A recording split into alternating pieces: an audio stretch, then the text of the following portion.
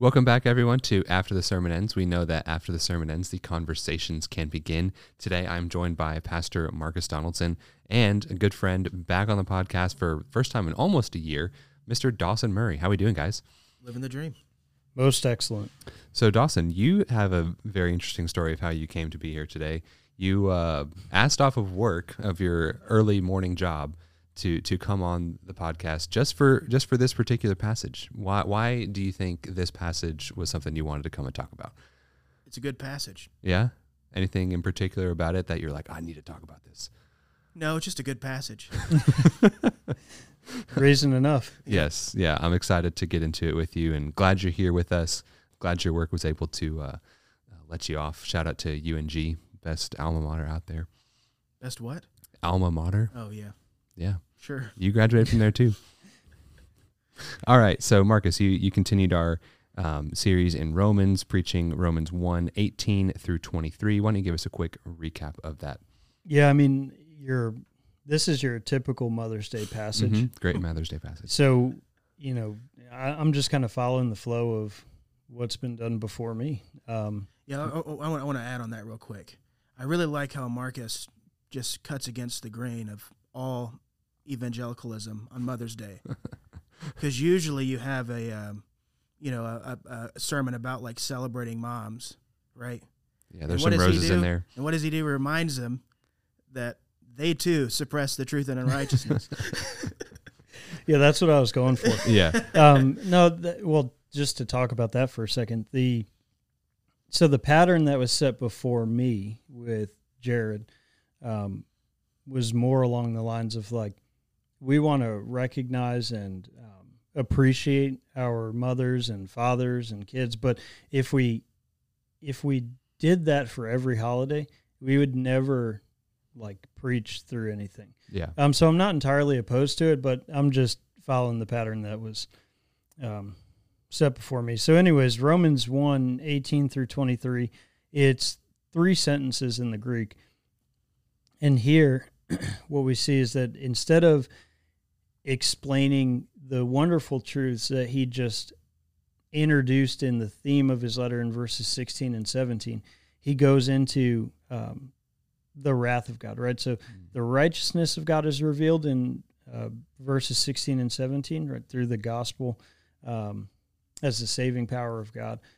But here, just like the gospel is revealed, God's wrath is revealed. And it has some very real consequences in the present day, right? That is being revealed. It's in the present tense. So it's not something past. It's not something future. It's a very present reality for all who are outside of Christ. And I think that this is foundational. Dawson and I were talking about it. Foundational for us to understand not only our condition, if you're a believer, but understand our condition apart from Christ, before coming to know Christ in saving faith, before he saved us.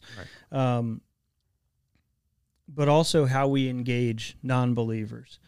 That's something he and I were talking about. But anyways, when we know this, when we know that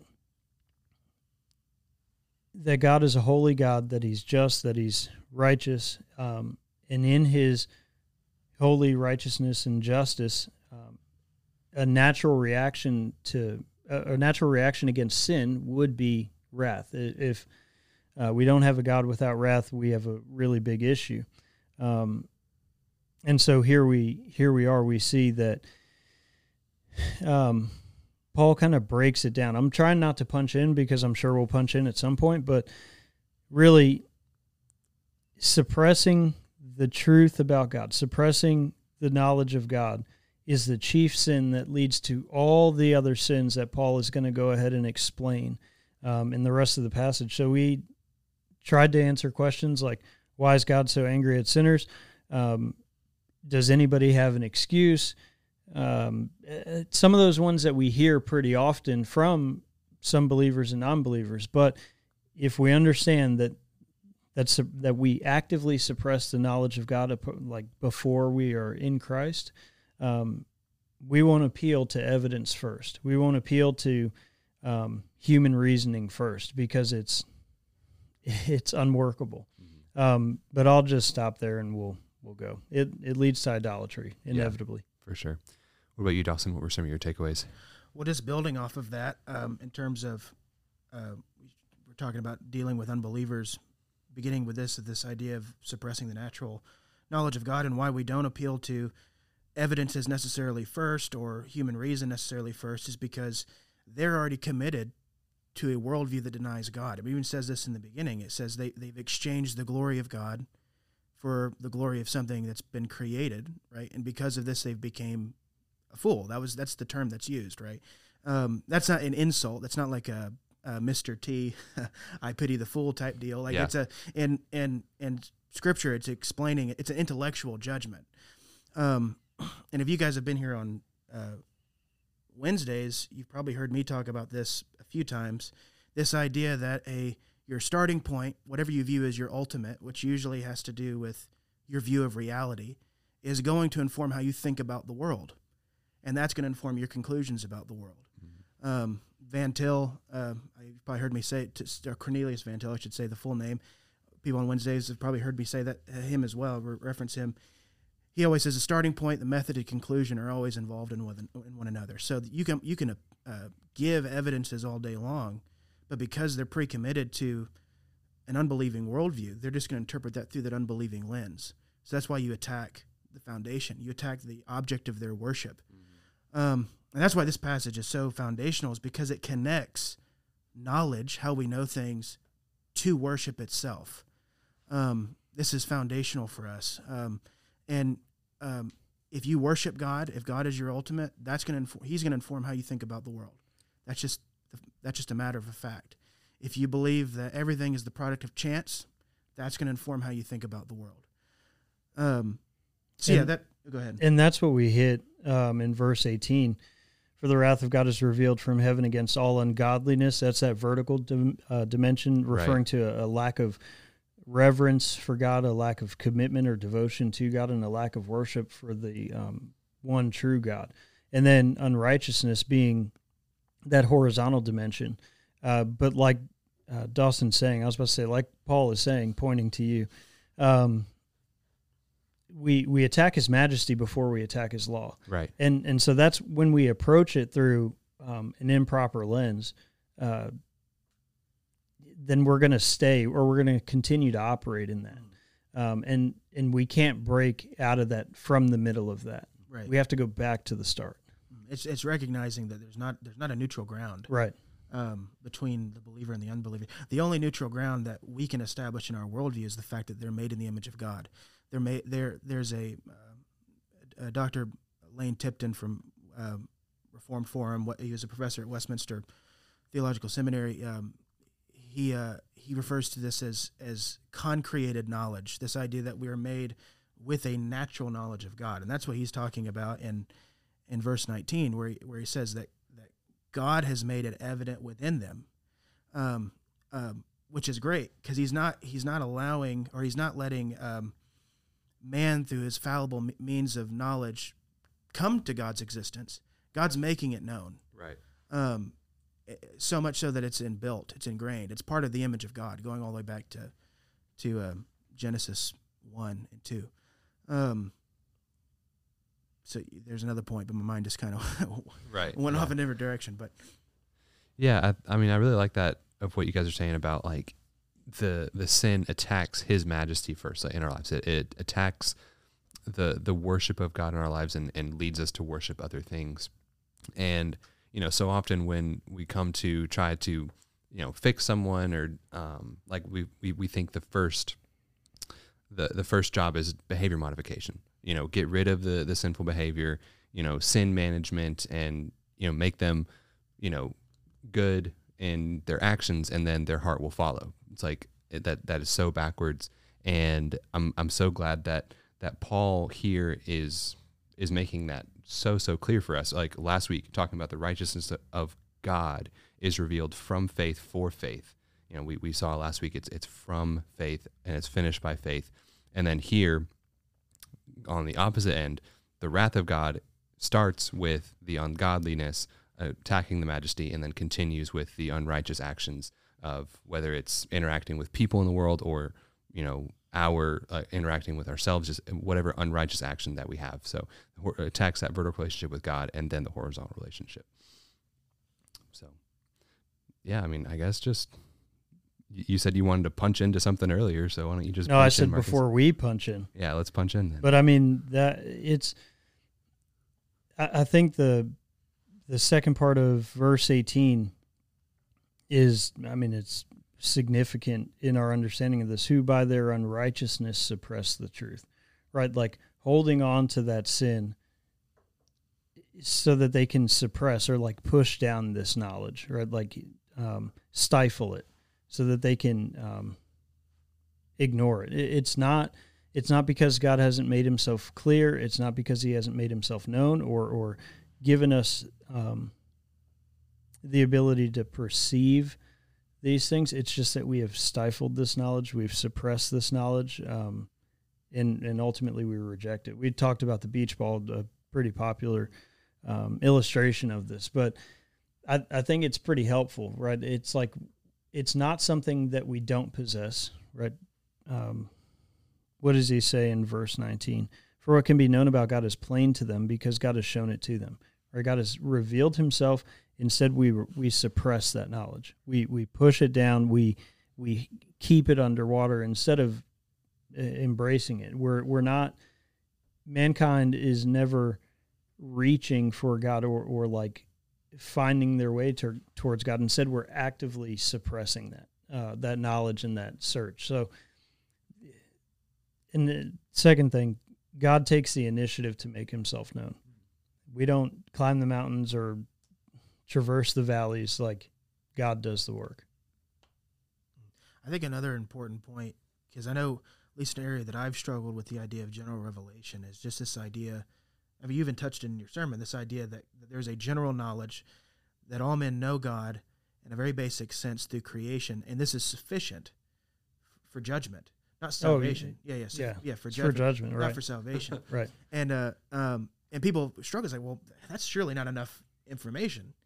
And I think a way you can kind of get around that is understanding that general revelation was never meant to be by itself. Right. If you go back to Genesis, general and special always go together. General revelation exists, I always argued, by the necessity of God creating. God is independent in all things. Before everything was, it was just him. A way I like to an analogy I like to use, the idea of an artist, how if you draw something or you paint something, us as humans, we're always dependent upon external reference points. Even if you pop up something in your head, you're still depending upon things you've experienced as, through existing. God doesn't have external reference points. He's his own reference point. So creation can only reflect him because he's not dependent upon anything beyond himself, nor is there anything that exists beyond himself apart from his will. So creation, declaring the glory of God, happens just by necessity of him creating. But we see in Genesis, right after man and woman are created, an immediate word communication. He says to them, be fruitful, multiply, subdue the earth and have dominion. These two are always meant to go together, but when the fall takes place, that's when the special goes away and then is revealed to certain people throughout history. And then, of course, now we have the inscripturated form of it, right? It's in the Word. But they were always meant to go hand in hand. The fall is what leads to this separation, and then us just going our own way. We still have the general knowledge, but we've rejected the special, and then our generations after that have rejected it or don't even know about it now, because we've as it says in going back to verse 23, right? Exchanging the glory of the incorruptible God. We've established these religions, these societies, all of these based upon essentially what's idolatry. Yeah, and Marcus, I was really glad that after you were talking about general revelation being sufficient for condemnation and judgment, like you brought up the necessity of missions, about how this shouldn't lead us to just questioning God automatically. Like it's reasonable that we would have questions, and then we can continue searching the scriptures for the answers. But that should also spur us on to a greater urgency for completing the Great Commission. It's like for those that are left in their unrighteousness, in their sin, and that don't have any hope, and they don't have the special revelation to free them from their condemnations. Like, we need to be the ones as believers to go out and share the gospel continually, so that we can like turn the lights on for them, and we can give them the special revelation of the word that we've been given ourselves. And I think that is such a better response than just, sitting there and complaining about how God is, is unrighteous and doesn't make any sense in that way.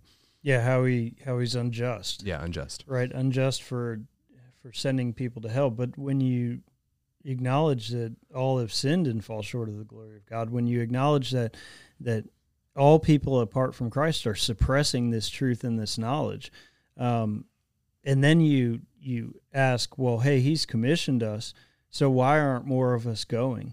And like, not just to the tribes, not just to the islands, not just to the 1040 window, but I mean like 10 steps out of your front door to your neighbor, or at your school or your workplace, whatever the case may be. Like, people need special revelation to be saved, because general revelation is insufficient in itself, like just alone. It was never, like Dawson was saying, never intended to be isolated or to be exclusive. But the fall corrupted that. And we should be thankful that a holy, righteous, and just God saved us through Christ, a substitutionary atonement. I'm not trying to get high, very high level, not high on substance. Sorry, it's Tuesday. Marcus is struggling, guys. Please be praying for him. Yeah. No. So what I'm saying is, instead of saying, how could a holy, righteous, and just God be good for sending people to hell who've never heard about Jesus, instead of asking, why am I as a Christian unwilling to go and proclaim this special revelation to people who've never heard about Jesus? And I think also, to add to that, I don't think it's necessarily wrong to ask that question of why God will send somebody to hell who's never heard of Christ, because Paul even makes his argument in Romans 2. Sorry to spoiler. You should have had it read anyways. But the idea that those who have sinned without the law will perish without the law, and those who have sinned under the law will be judged by the law. And then if the Gentiles do things which are like the law, right, they show that there's a law written on their hearts. Right. So God's not going to judge. God's not going to judge somebody who's never heard of Christ for not believing in Christ, because they don't have that knowledge. He's going to judge them on what they know. And what do they? Well, they have a general knowledge of who he is, but they know what's right and wrong. And when you get later to, it's another spoiler, Romans 3, such a great. Anyways, Romans 3, 19 and 20. Well, let's just read 19. It says, now we know that whatever the law says, it speaks to those who are in the law, so that every mouth may be shut, and all the world may become accountable to God. That shutting of the mouths of all people is not God putting duct tape on people's mouth. He's not like stopping people from making objections to his judgment. I think that is a recognition of the righteousness of God's judgment. His judgment is going to be so right, no one's going to be able to argue against it. Like, what are you going to say when he judges? Because and you just do a little self-examination of the sins of your past week and see how you fare. You'll recognize that guilt, and in that final day, everybody is going to recognize it, and they won't be able to argue against it.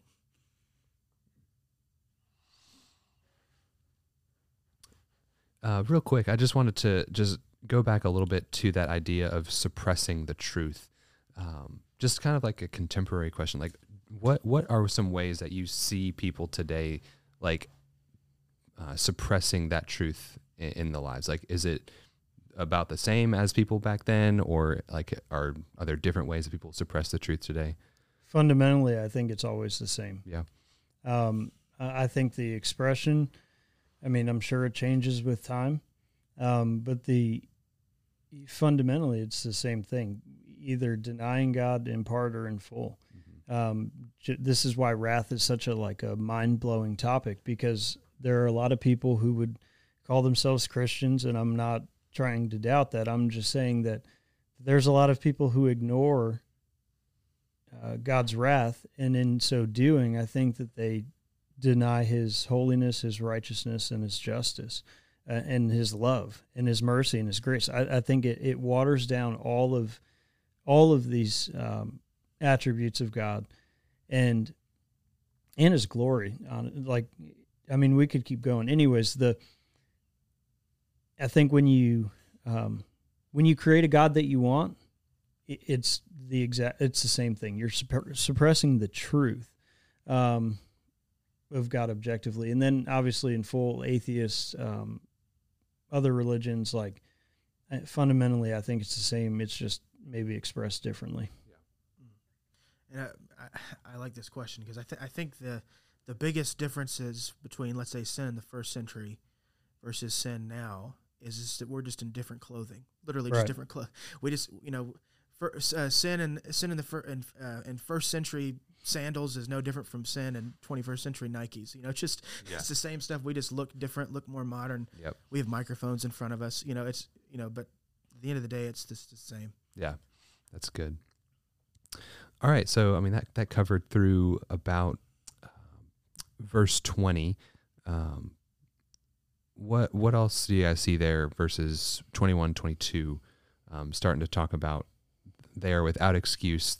Although they knew God, they did not honor him as God, and then they became futile in thinking. So you talked in your message, Marcus, about the ramifications of suppressing the truth. Why don't you just dive into that a little bit? Yeah. We're in 21 because you said they're without excuse. That was the end of 20. Yep. Okay, so what happens when you suppress the truth of God? You stumble into idolatry. You live in idolatry. That's essentially what happens. There are two, I guess maybe expressions that maybe would kind of go in line with that question that you just asked, right? The first being, they dishonor God, right? It's rooted in pride. They fail to glorify, that word doxazo in the Greek, glory or glorify. They fail to glorify God. They fail to exalt him, to praise him for who he is, right? Yeah. And then they fail to thank him. And then three consequences: they become futile in their thinking or their reasoning. Their foolish hearts are darkened, and then they become fools, right? So you see this de-evolution of sinful man. And I think another important thing, especially in verse 21, is that I think it gives us further insight into the nature of man's natural knowledge of God. And I put this, I think of this in terms of Genesis 3. I put this back in Genesis, and understanding this in terms of all humanity has fallen in Adam and Eve. But the word "knew" there is not simply to have knowledge of. In the Greek, it's gnosko. It's an intimate form of knowing. Just to give a few examples of that throughout. Does it in the Septuagint? Is it gnosko as well for Genesis 3? I'm gonna look it up. Yeah, you look that up. I have no idea. But like Luke 1:34. So when it describes after Mary hears the news that she's gonna have Jesus from Gabriel, she goes, "How can this be? For I am a virgin." That term "virgin" there in the Greek is androginosko, which is a man I have not known. So it's talking about intimate knowing. Christ uses the same word in John 17:3 when he describes the nature of eternal life. When he says, "This is eternal life, that they may know you, the Father, and the one whom you sent." So it's an intimate knowing, and this is the knowing that Adam and Eve had in the garden with God. It was not just a abstract knowledge of God. Yeah. It was rooted in their creation. They knew him by creation intimately in I like to use the phrase, in a natural religious fellowship. And they did not glorify him or give thanks, right? But what's interesting is verse 22. It says, "Professing to be wise, they became fools." You see this in Genesis 3. After the serpent tempts Eve, what does she say of the tree, or what is her thoughts of the tree? She looks at it and says it's good for food and desirable to make one wise. So she completely rejects God's word, God's interpretation of the tree, what would happen. Yeah. And she interprets it for herself, becoming her own authority Right. on the matter. And what ends up happening? Well, one, I would say she tried to be neutral in God's world. She tried being her own authority, Yeah. between her and God, or God and the serpent, their words. But what ends up happening is they fall and they realize, oh, wait, you can't be neutral in God's world. You can't deny this, because what immediately happens is their shame, their guilt, that hits them like a ton of bricks, right? And it's the same thing with the unbeliever. When God confronts us in salvation, he convicts us of what we know is sinful. And that's when we realize, oh wait, yeah, we've known, let's say, this is sinful this entire time, right? And he convicts us, he confronts us on that, and we realize that in that moment, and then we repent and turn to Christ. But anyways, there's a lot to say there, but Yeah, and something interesting from verse 22 is or not 22, 21, where it's talking about they became futile in their thinking and their foolish hearts were darkened. So there's ramifications both for the intellect of knowing God, but also their hearts for experiencing God and loving God.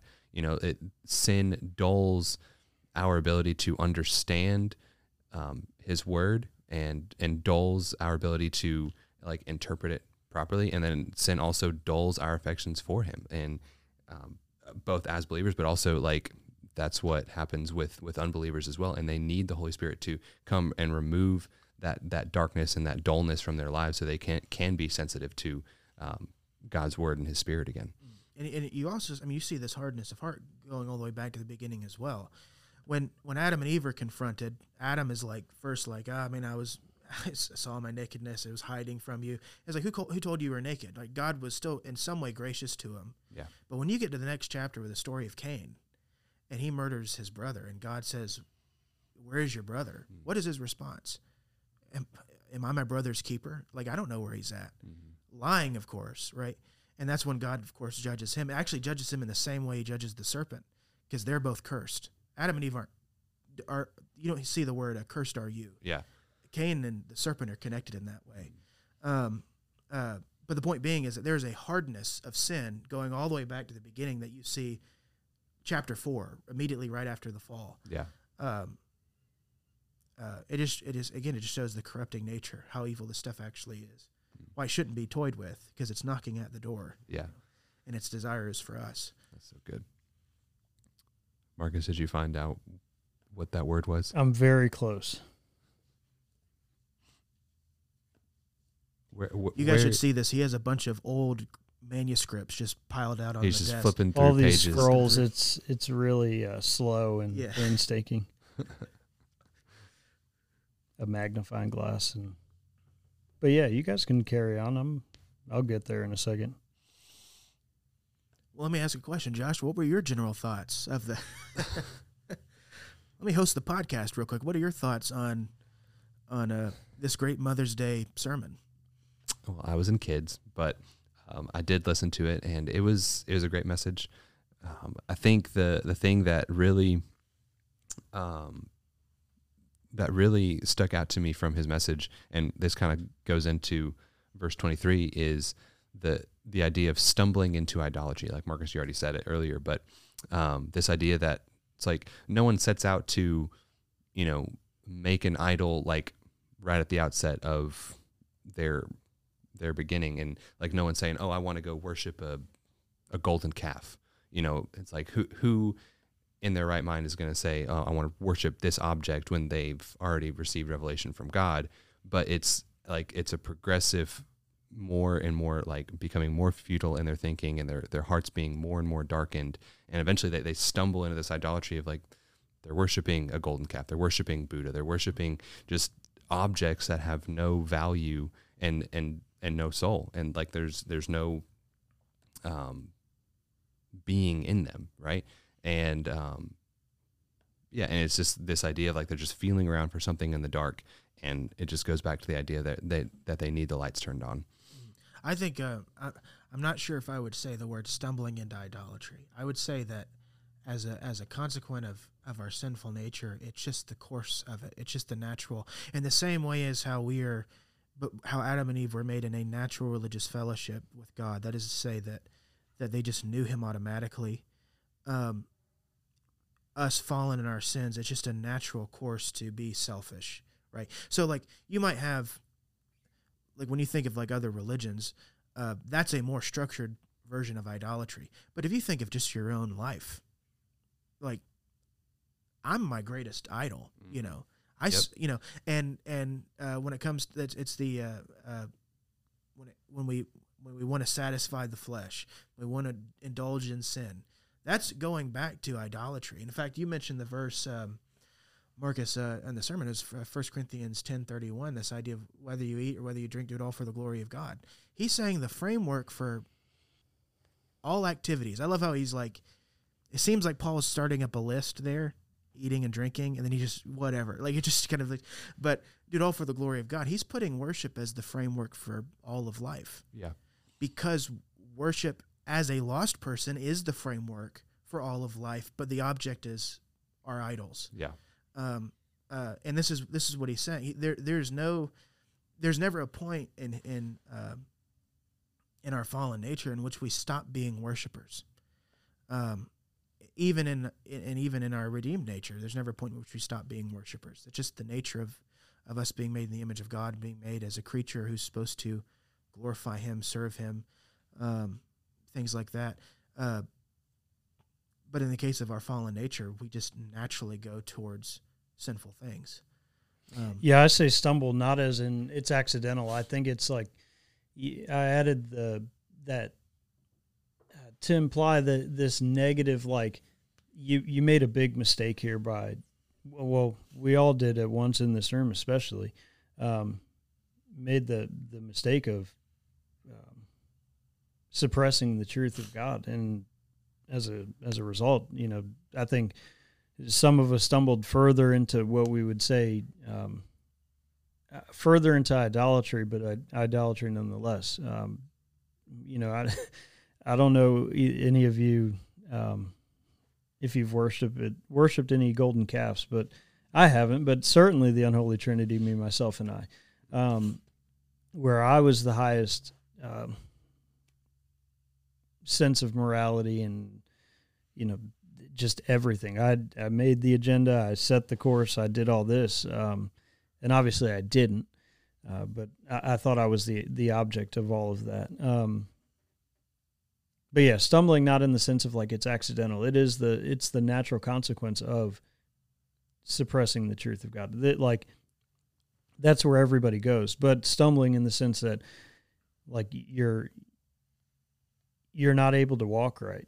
You're not able to glorify God. You're not able to do what it is that we were created to do, which is to worship God, and to enjoy Him. Right, like the Westminster Shorter Catechism. We read that on Sunday. Just that one thing, not the whole catechism. But I was listening to something on the way here, and it's this guy that I've been trying to like figure out and nail down, and he was saying, you have to be born again to walk with me, to get into the kingdom. And, you know, it's like we were talking about contextualization, and he made it like an entirely this world thing. Like you have to be born again in order to be rich. What he was saying was you have to develop a different mindset for looking at life in the world. And it's like, if you're not careful, like you could easily read that into John 3, and it's not there. It's like, that's not it. That's not what Jesus was telling Nicodemus. Yeah. And in the same way, I think that we offer this, like, you were talking about it earlier, like behavior modification and all of these things when none of all of that can be great. We could be these really great people in the world, but if we are not right with God, it's all worthless, number one. And then secondarily, it'll always, I think life will always push us into a place where,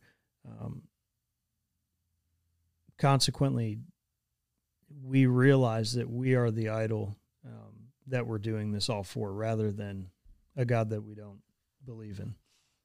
Yeah, that's good. Sorry, that was really circular, but I had a thought and it went away. Right.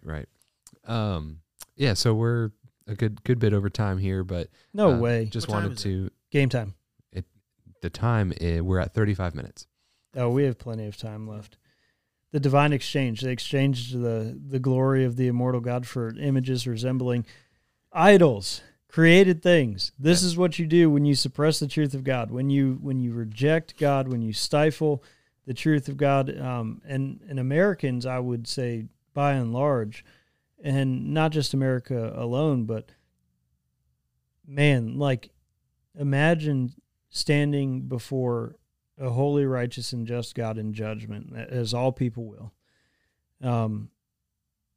And you hear His righteous judgment, and your mouth is stopped, and you see all the things that that's what I was going on. You see all the things, all the created things that you've worshipped in life. It's like, in a 30, 35-minute sermon, I can't do that work for you, but man, that's a scary thing to think, that apart from Christ, that's what every person will receive. But praise God, there's no condemnation for those who are in Christ Jesus. Amen. Praise God. Amen. Any final thoughts, encouragements for the listener from either one of you? God is knowable. He took the initiative to make Himself known. We have both general and special revelation. We should not seek evidentialism, using evidence and human reasoning and everything else, behavior modification, whatever approach, as our starting point for apologetics, or I would just say, simply put, engaging non-believers. Yeah. Right? It's not, why do you, don't you feel bad for acting this way, or don't you think that this would be a better way to act? Like, no, we have to start with the, I guess maybe the gate to all of this, which is the knowledge of God, which they reject and suppress. So we have to start with what we would call, well, not we, but it's called presuppositionalism. Start there, and then I think from there, because it gets to a point where you're just kind of beating them up, and you're beating them up and they're already down. It's like they get it, they can't know, they're suppressing this truth. So I think from there you can go some different avenues, but I mean, you cannot start with human reasoning and logic and evidence. It just doesn't work. Yeah. Now, to add to that, it's not denying logical arguments or the evidence for God's existence or the evidence for the resurrection. I mean, the evidence for the resurrection is amazing. Yep.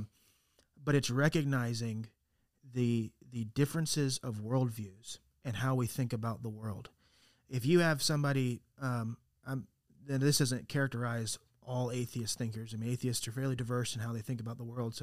But if you have somebody who argues that consciousness is an illusion, and then they act as if it's not, or they argue as if it matters, and that's that argument comes from, which they're no longer really a big thing now, but one of the quote unquote four horsemen of atheism. Wow, they have horsemen. They have horsemen, right? Yeah. A guy named Daniel Dennett. Anyways, the point being is if that's your position, or if your position is everything is the product of chance, everything that exists happens by mere accident, people don't realize that completely undercuts our the way in which we come to know things. If you take that seriously, just to give an example, we think of like the laws of logic, the law of non-contradiction, this idea that a thing can't both be something and then be what it's not at the same time. If that is not a universal necessary truth, as the Christian worldview can ground that, right? Because it reflects the mind of God in the Christian worldview. But if you have an atheist atheistic worldview that says everything's the product of chance, you don't have a necessary standard for knowledge, because that, one, it can't be transcendent. It can't be necessary. It can only be the product of human minds, and human minds are the product of this accidental process. Yeah. That completely undercuts knowledge itself. It completely undercuts when people start and I'm just picking on atheists here because it's what I've studied the most. But if someone says XYZ is morally right or morally wrong, how do you ground that in a world which says everything that exists is the mere product of chance? Mm-hmm. You can't ground it. It's all socially constructed. And what's funny, this is not like this is not really quote unquote Christian arguments. This is just what they're saying. If you just read atheist thinkers, guys like David Hume or guys like they're skipping my mind at the top right now, but they just admit that they're Richard Dawkins. People that just admit that there is no moral foundation. It's like, but then you act morally, right? Like, how do you justify that? It's like it's like in reality, the only way you can make sense of logic being necessary, morality being necessary, is you're depending upon the Christian worldview, the worldview that you've been raised in, the worldview that structured the society that you're in, specifically in the West. Yet in your rejection, you lose that as a foundation. Van Til used to always say, you're living off of borrowed capital. And that goes why, like, what's the proof of the Christian worldview? Well, if you reject the God of the Bible, whatever worldview you construct leads to a reductio ad absurdum. It reduces you to absurdity. Say that one more time. A reductio ad absurdum. It's a Latin for reduces. It's a philosophical phrase. Dawson, I'm sorry. How many languages have you spoken on this podcast today? 2, 3. 3. English, Latin, and Greek. But there's no Hebrew? He's talking about, it's pretty common. Yeah. Yada is the word in the Greek for known. And in the Septuagint, it isn't. And even here in Romans 1:21, sorry, going back, it's not ginosko, it's ginostes. And here in Romans? Yeah, Romans 1:21. Because having known, it's a conjugate. Yeah. The root of it's ginosko. Yeah. Mm-hmm. But what was I saying? Reductio. The point being is this: the proof of the Christian worldview is that if you reject him, you lose a foundation for knowledge. And we all utilize these things in arguments or conversations with unbelievers. Just one final example. I know we're going over time, but who cares? It's a social construct. It's a social construct. That's not. We just need a podcast on presuppositionalism. But an unbeliever, say atheist, for example, is going to expect you to be logical in a debate. They're going to expect you to be moral in a debate. But hold them account to that in their own worldview. Because I could just say, well, look, can I win this debate by shooting you? Let's just use that as an example. They might say no, because why? Because murdering people is wrong. But then they're affirming a moral standard that their worldview can't justify. If they say yes, well, then you win the debate. And they try to justify it by something that is not objective. Yeah. It's just subjective. Like, that's what it boils down to. And the further and further you go down that road, the more you just reveal that. Yeah. And then what you want to dig for in these conversations in the unbeliever is arbitrariness. And that's what you end up doing. And back to that gun analogy, Greg Bonson in a debate with, I can't remember the guy's name, but he used that example. And wasn't it at like UNC Chapel Hill or something like that? Maybe it was either. Oh, who was it? Bonson versus who? Gordon Stein or Stein. And he used that, and he goes, and I'm just going to say to the atheist with my gun drawn, make my day. Yeah, because either way, you're going to be giving either one that allows you to lose the debate, affirming your relativism, or one that you can only make unless the God of the Bible exists. I mean, that should be a movie. The apologist that travels around winning arguments with a gun. There you go. because obviously he didn't pull it out, but they'd have to add like some Hollywood stuff to it, you Right. know, and he would actually have to pull it out. Right. Tell the same people who made the Gospel Blimp movie to make Yeah, that yeah, one. yeah. Winning souls to the Lord at gunpoint. Solid approach. There you go. Great. I think that's a great point to close out. We're at 45 minutes. It's been a Amen. great time. Listener, we pray that this conversation was beneficial for you. If you have any questions or you just want to reach out and engage in this conversation with us, you can find Dawson at City Church on Sundays or Wednesdays. You can talk with him about that type of stuff. And then where else can they reach us, Marcus? JoshXRichards@gmail.com. That's right. Listener, we pray that you can join us on Sundays at 10 a.m. at City Church in Gainesville. But until next time.